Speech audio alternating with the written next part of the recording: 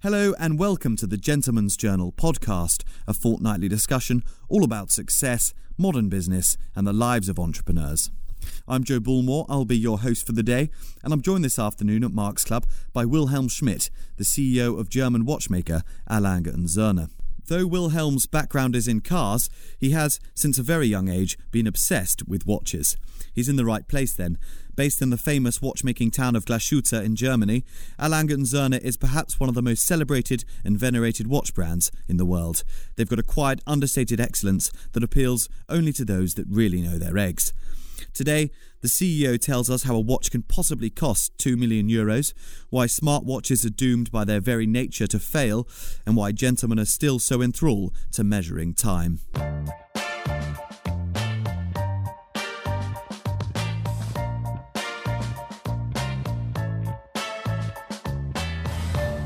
Wilhelm, you are the CEO of perhaps the most prestigious and decorated watch brand in the world, some would say.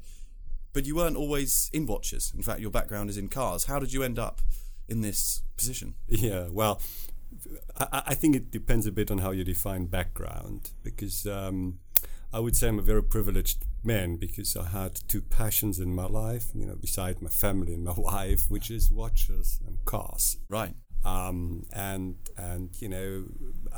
started with cars and then moved on to watches. My wife always says it's quite funny, I spent all my sort of pocket money for watches whilst I was working in the car industry, and now I'm spending all my money on cars while I'm working in the watch industry. So my spending behavior hasn't changed, just the direction of the money hasn't changed. So do you collect watches and cars? Have you got a huge... That's exactly. Well, huge.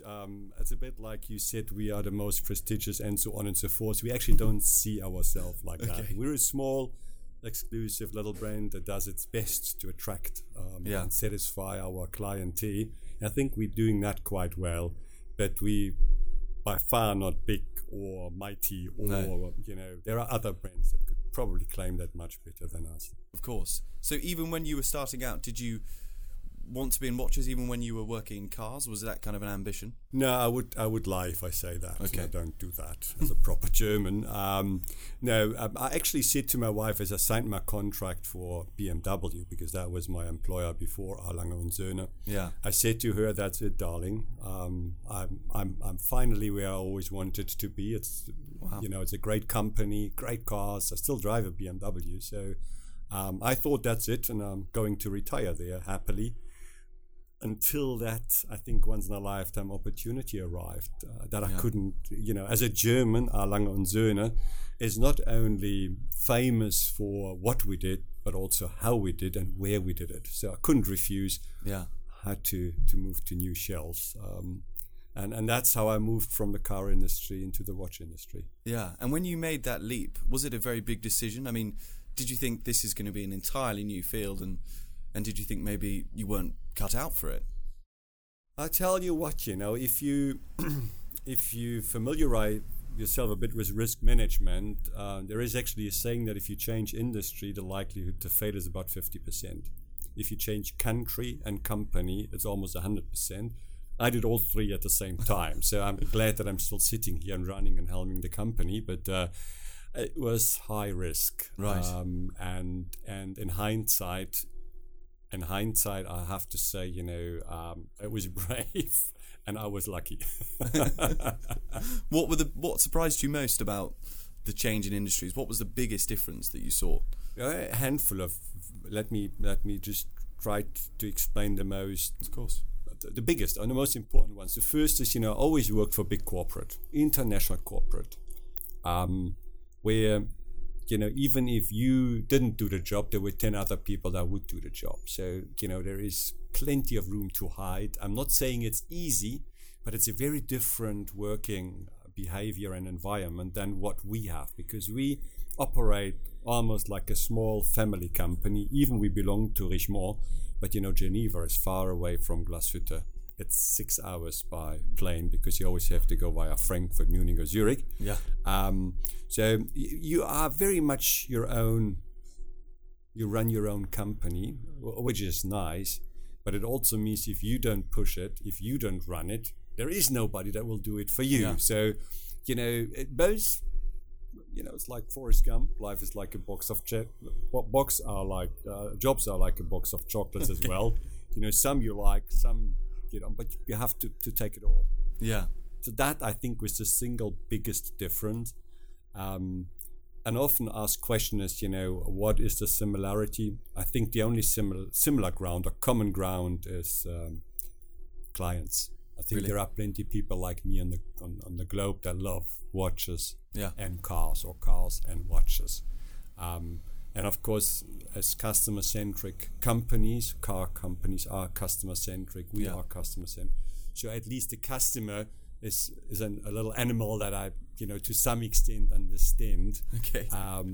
Other than that, these two industries have absolutely nothing in common. Is there not some similarities between the watches themselves and the cars as objects, as in there's craftsmanship in the engine manifold and craftsmanship in the movement of a watch?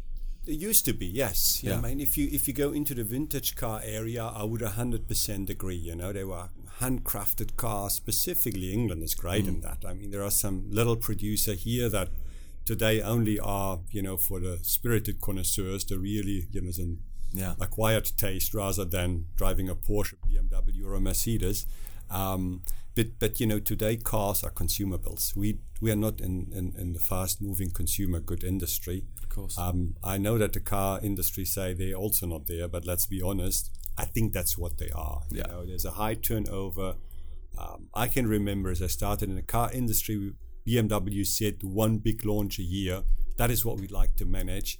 As I quit, we had about 5-6 major launches every year, and I think ever since then it has even accelerated. So today, even I as a petrol head, I lose track on modern cars because I don't know, is that now a new car? Is it a 3? Is it a 4? Is it anything? So, it just tells you that's a consumable. Yeah. We definitely don't build consumables. Let's go back to the very beginning, the start of your career. Yeah. How did you get started in the world of business, the world of entrepreneurship, perhaps? Look, my parents are car dealers, Ford car dealers, and I started my professional. I'm a car mechanic by profession. I also have a degree and a master of business administration and all that. But I started really in the oil industry. Right. So 13 years, and some time of that actually in Swindon in England. Oh. Yeah, that was the headquarter of the Burma Oil. Okay. Which were then taken over by BP. Right. That had a very, very good summer in the UK in 1990. I'll never forget that. Okay. But I was, as I said, I went through the ranks, and I probably missed that point where you have to decide, do I go for my own business or do I stay in the career? Yeah. Because eventually the ticket price becomes too high to move on. Yeah. And I probably missed that point, regrettably. That's why I was so glad as that opportunity arose, because I believe that's the closest you can get running your own company without being, an entrepreneur. Right. So you speak about being an engineer and a mechanic. Yes. Have you always been very hands-on? Are you hands-on in the watchmaking as well, in the factories? I do understand it. But no, first 3 as I arrived, to get to know my people and to fully understand what we're doing. What I did is I moved in with the morning shift and stayed then 3, 4, 5 hours before I moved on to my office job, and I walked along the way a watch is being produced, and trying to understand what they were doing, which also helps you to appreciate what they are doing. Sure. And theoretically and from a technical background, I understand it because the physics is the same whether it works on engines or on movements. Yeah. I understand the fundamentals, but every single time I tried to replicate what they were doing, believe you me, that was a disaster. I felt miserable. Right.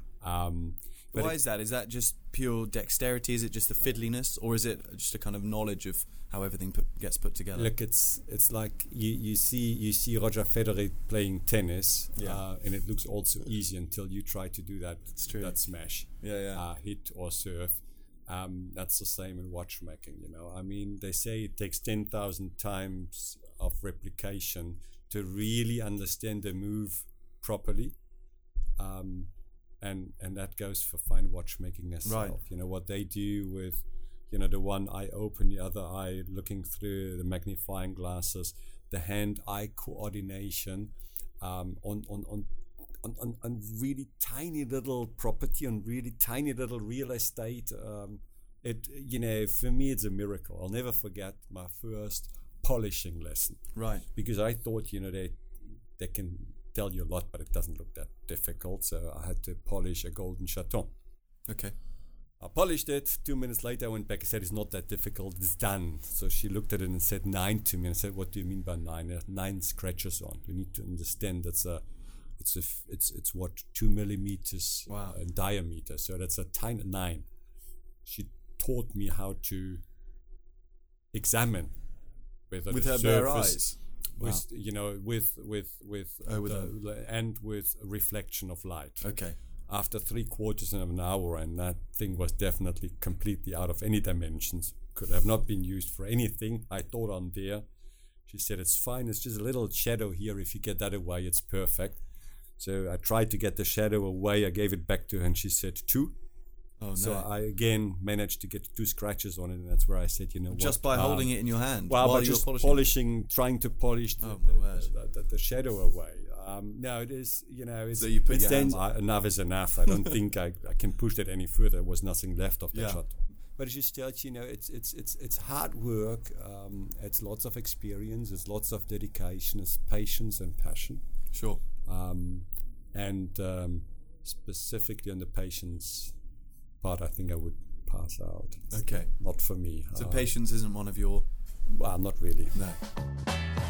So I'm very interested in the entire process from the first idea for a new watch to putting it out to the market. Yeah. How long that takes, and how many different people are involved, and how many different stages it goes through. How does it start, and when do you decide we need a new watch for business reasons? We have sort of a product development pipeline, so we know exactly what we will have highly complicated in, let's say, 2022 and 2023. Because we know that we have to start today if we want to have that in 2022 or 2023. Some other parts go quicker.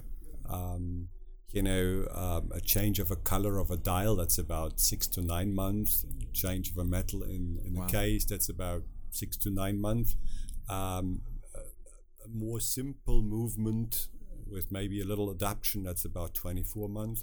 Yeah. A highly complicated thing that can take up to 7 years. So that's why you need to have a clear idea of where you want to be in, let's say, 5-6 years. And it's a rolling process to avoid that, you know, you start too late to have then what you want at that SIH age, or for whatever reason you need it. So on the first day of your job, you walk into the office and you never worked in watches before. How did you decide to set out that timeline and that roadmap? What was your first action? What was your first thing you did? Look, we had already worked on that. Okay. It's not that I had to restart. I didn't take over sort of a company that was in bits and pieces. I was actually a proper operated, proper running company that had a little issue 08, 09, as most companies had. But we survived nicely, and we came back strongly. So what we did is we brought more customer focus onto our product development, a more external view, and it's at the moment it's 3 people. It's Tony De Haas, it's Tino Bober, and me. One is the product developer, the other is the production guy, and me. And I represent more the marketing and sales part, more the customer, because I bought our Lange Söhne watches as I worked in the car industry. So I can actually say, look, I know at least a bit how customers think about it. And of course, I probably have most interaction with them. So, and again, you know, we'll have a rough idea of what we want to have in 5 years. We have a very good idea of, well, we have 100% of an idea of what was going to happen in January 2018, because that's all done and dusted. The year as well is maybe 90% done and dusted. And then, we'll look at trends, we look at how the market is developing, and then we'll see how can we find a translation of that desire that still fits our brand. Yeah. Because we don't do everything, we don't follow trends, but we observe trends. And if they are in alignment with our brand, then we would actually see what we can do with it. Yeah. What kind of trends are you talking about? Well, it's colors. For example, at the moment, blue is very fashionable. As the face or as the strap? No, as a dial. The dial. As a dial. Diameters, we are not so much into it, but of course you have to observe it because even if you don't follow it, you have to understand, of course, that the market fundamentals. And there were days where the bigger the better. At the moment, I would say there is still a good segment that wants big watches. But the more traditional element, let's say 38 to 41 millimeter in diameter, that's probably the sweet spot in the market right now. Yeah. And that is, you have to see a whole collection. Do I have enough alternatives within that sweet spot? Because if you have only too small and too big watches, you miss the major part of the market. And then you also need to understand, will that remain? Will it go bigger? Will it go smaller? Not that we follow it automatically, but just to understand the market mechanics. And I've heard you speak about the brand's DNA before. Yeah. Do you think you can sum that up in 3 words? That's always a difficult challenge, but if you had to. I could actually. The German heritage, the craftsmanship, and the performance or innovation part of us. Okay. Yeah. And what does the German heritage specifically bring to it, as opposed to, of course, a Swiss watchmaker, which is... Well, if you look at the watch, I always call it the 2 souls of our watches. The front for everybody, which is usually quite understated. It doesn't give away what it really is. To an extent that some of our watches, like the Lange one, Tourbillon Perpetual Calendar, looks like a very, very nice watch, but nobody would think it's about 300,000 euro watch. And then if you turn it around, it's the opposite. It's opulent, it's decorated, it's into details. It's almost like a little city, like a miracle world that is then unveiled to the owner. And I believe that's a very German thing. Hide your wealth, don't shine too much. Also, on the watch I'm wearing, which is a Datograph Perpetual Tourbillon, we don't show the tourbillon. Okay. For a very simple reason, because if we had to show it, the watch wouldn't be readable, legible anymore. Right. So that's why we don't do it. So for us, it's very important that there is, it's a timepiece. If you can't read the time anymore, what's the whole purpose? Absolutely. So that's very German, because Germans like functionality and functionality, and that I think is the Germanness in the watch. Okay. And it's interesting you mention functionality like that, because watches are a utilitarian object. They've got a purpose, a single purpose. Yes. Tell the time. Yet they are so much more, and they kind of attract prices. You mentioned 300,000 euros, but some of your watches stretch to 2 million euros. Yes. There's no other functional item I can think of, perhaps, that we spend so much money on. We don't buy $20,000 toasters or anything like that. So why do you think people are so enthralled to watches and willing to pay 2 house worth of money for one? If you follow the development of time, that of course goes hand in hand, or the necessity to measure time accurately, that goes hand in hand with the development of watches. It all sort of cumulated in the 70s, because until the 70s, the more precise a watch was, the more expensive it was. So there was a clear correlation between precision and price. Sure.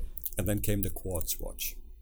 And very suddenly, the main purpose of a mechanical watch to be more precise than anything else out the window. Food. toast. Because quartz, you could Quartz is very much, yeah, of course. You know, I mean, if for free almost. Frequency is in the millions versus the best thing you can do mechanical is what 4 hertz, 32,800. So you know that's all. It's an unfair competition. For a while, it looked like the mechanical watch is going to die, and then it did that, for me, astonishing move from becoming a piece of art. Yeah. Today, it's more a piece of art than anything else. It represents your personality. I think that's what many people use it for.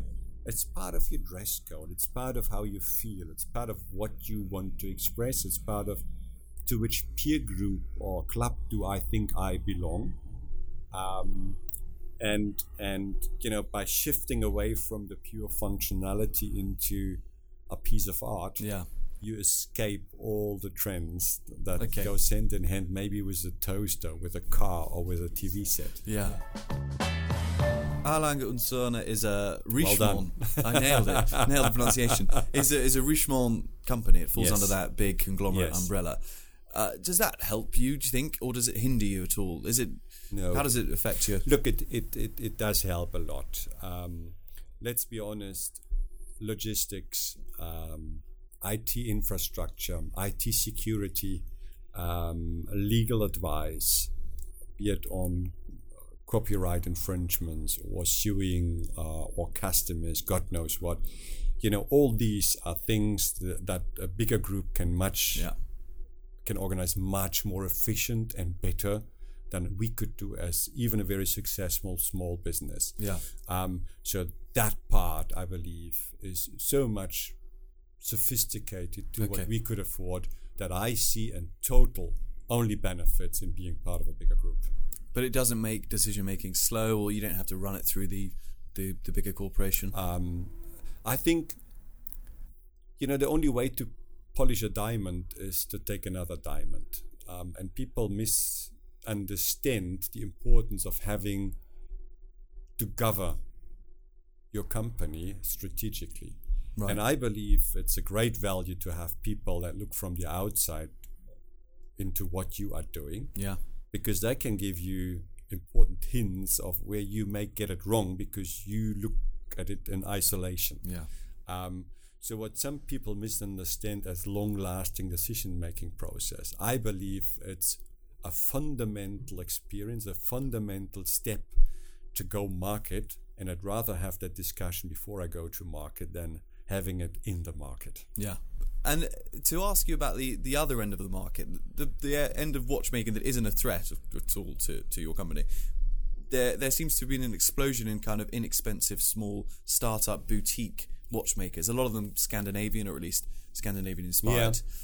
Yeah. What do you think about this, and do you think that represents how young people now want to spend their money on watches?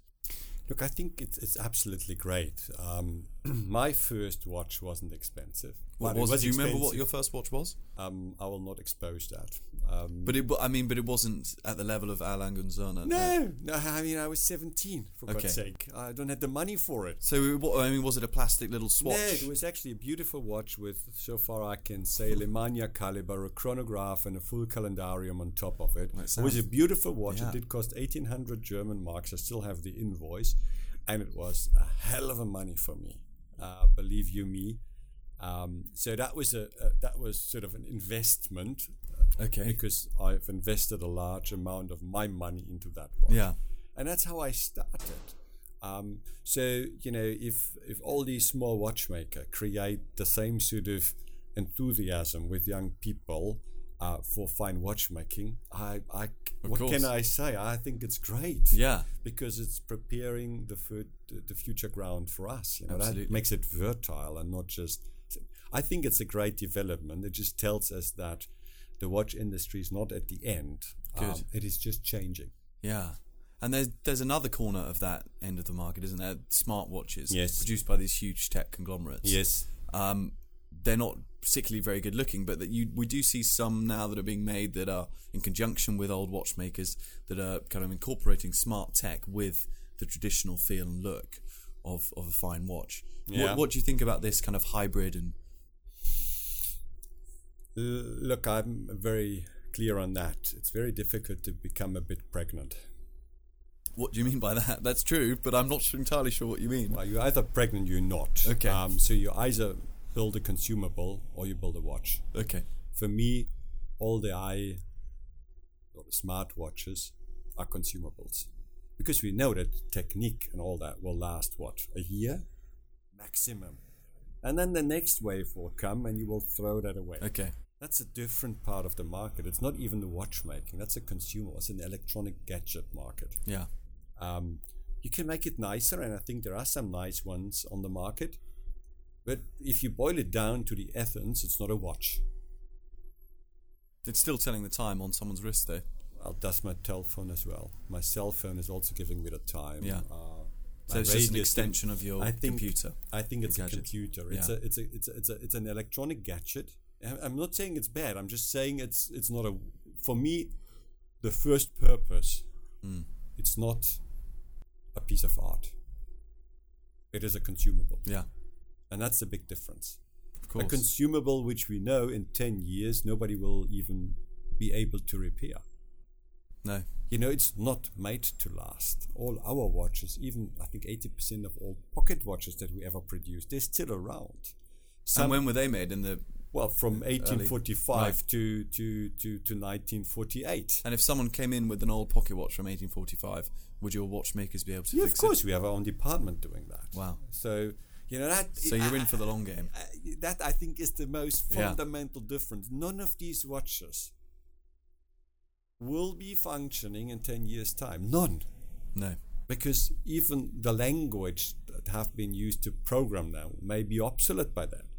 There's no technician that can serve it for you. It's all throwaway stuff eventually. Absolutely. And I believe that's a fundamental difference. So I'm, by nature more onto, if you call it the Scandinavian boutique independent watchmaker. Yeah. I think they have a better chance to prepare future ground for fine watchmaking. Then I'm now wearing that nice little watch, smart device. Yeah. Knowing that I will throw it away, of course, or replace it by a new one. Yeah. In a couple of months, latest 2 years. Yeah.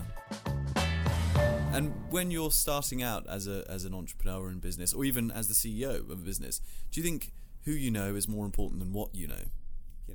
I never like this either or question because they're usually wrong. Yeah, absolutely. If you don't have a network, you can't do the job as a CEO. Yeah. Why? Because you need a network within the company. Because you can read so much by making the numbers talk. Yeah. But there's a flip side to this coin, and you only will experience that flip side if you have your inner network. That'll give you information that will help you to understand numbers. So without that network, you can't do your job. Yeah. You also have external people that are important because they will give you advice. They will give you the outside of you. They will spend time with you, and they are customers. Of course. So how can you say, that's not important? But then, if again you don't have something attractive, it is also not. That's why I struggle a bit with saying this or that. Of course, I think both is important. Both are important. Yeah. So I now want to ask you some questions, some sort of quick fire questions to finish things off, because we know quite a lot about Wilhelm Schmid, the businessman, but maybe not about you as a man. Yes. So, I'd like you to be as honest and quick as possible, please, if you could. But who in the world of business do you most admire?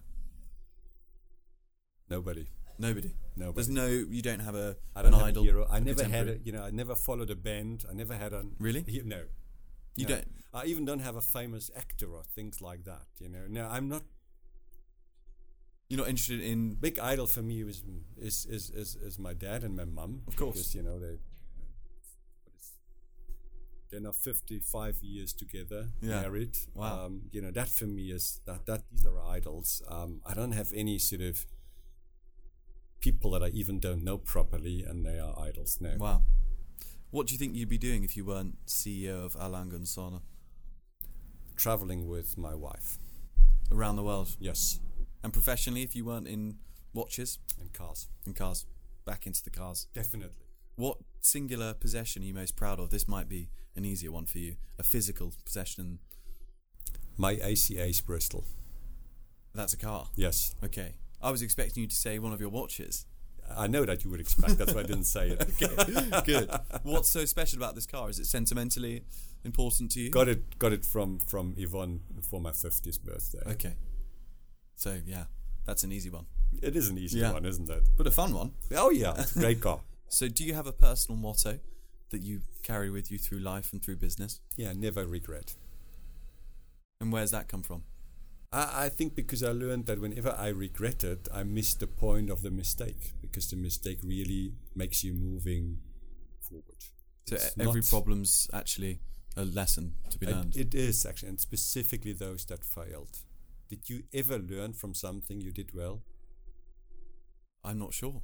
It's hard to tell. Probably not as much as I learned from something that went badly. I only change after a mistake. I never change before a mistake, funny enough. It's stupid. No, it's very true. It's absolutely human. And what's your idea of perfect happiness? That's very easy. Okay. Well, 3. Do I have 3? You can do 3. Why not? A glass of wine, surrounded by my family on the deck of my house in Africa. Okay. With friends, sun shining. I hear it's wonderful. That's moment of tranquility. Yeah. Every morning I use the old cars to get to Glashütte on a good sunny shunt. Perfect. These half an hour I just... The classic cars. Yeah, vintage cars. So that's just beautiful. And I also have that moment when I hit, for a change, the ball very well in my golf. Okay. Wow. Well, it sounds like a very, very enjoyable life. It is, actually. Yeah. I'm not complaining. Not complaining. Wilhelm Schmid, thank you very much for speaking to us. Thank you.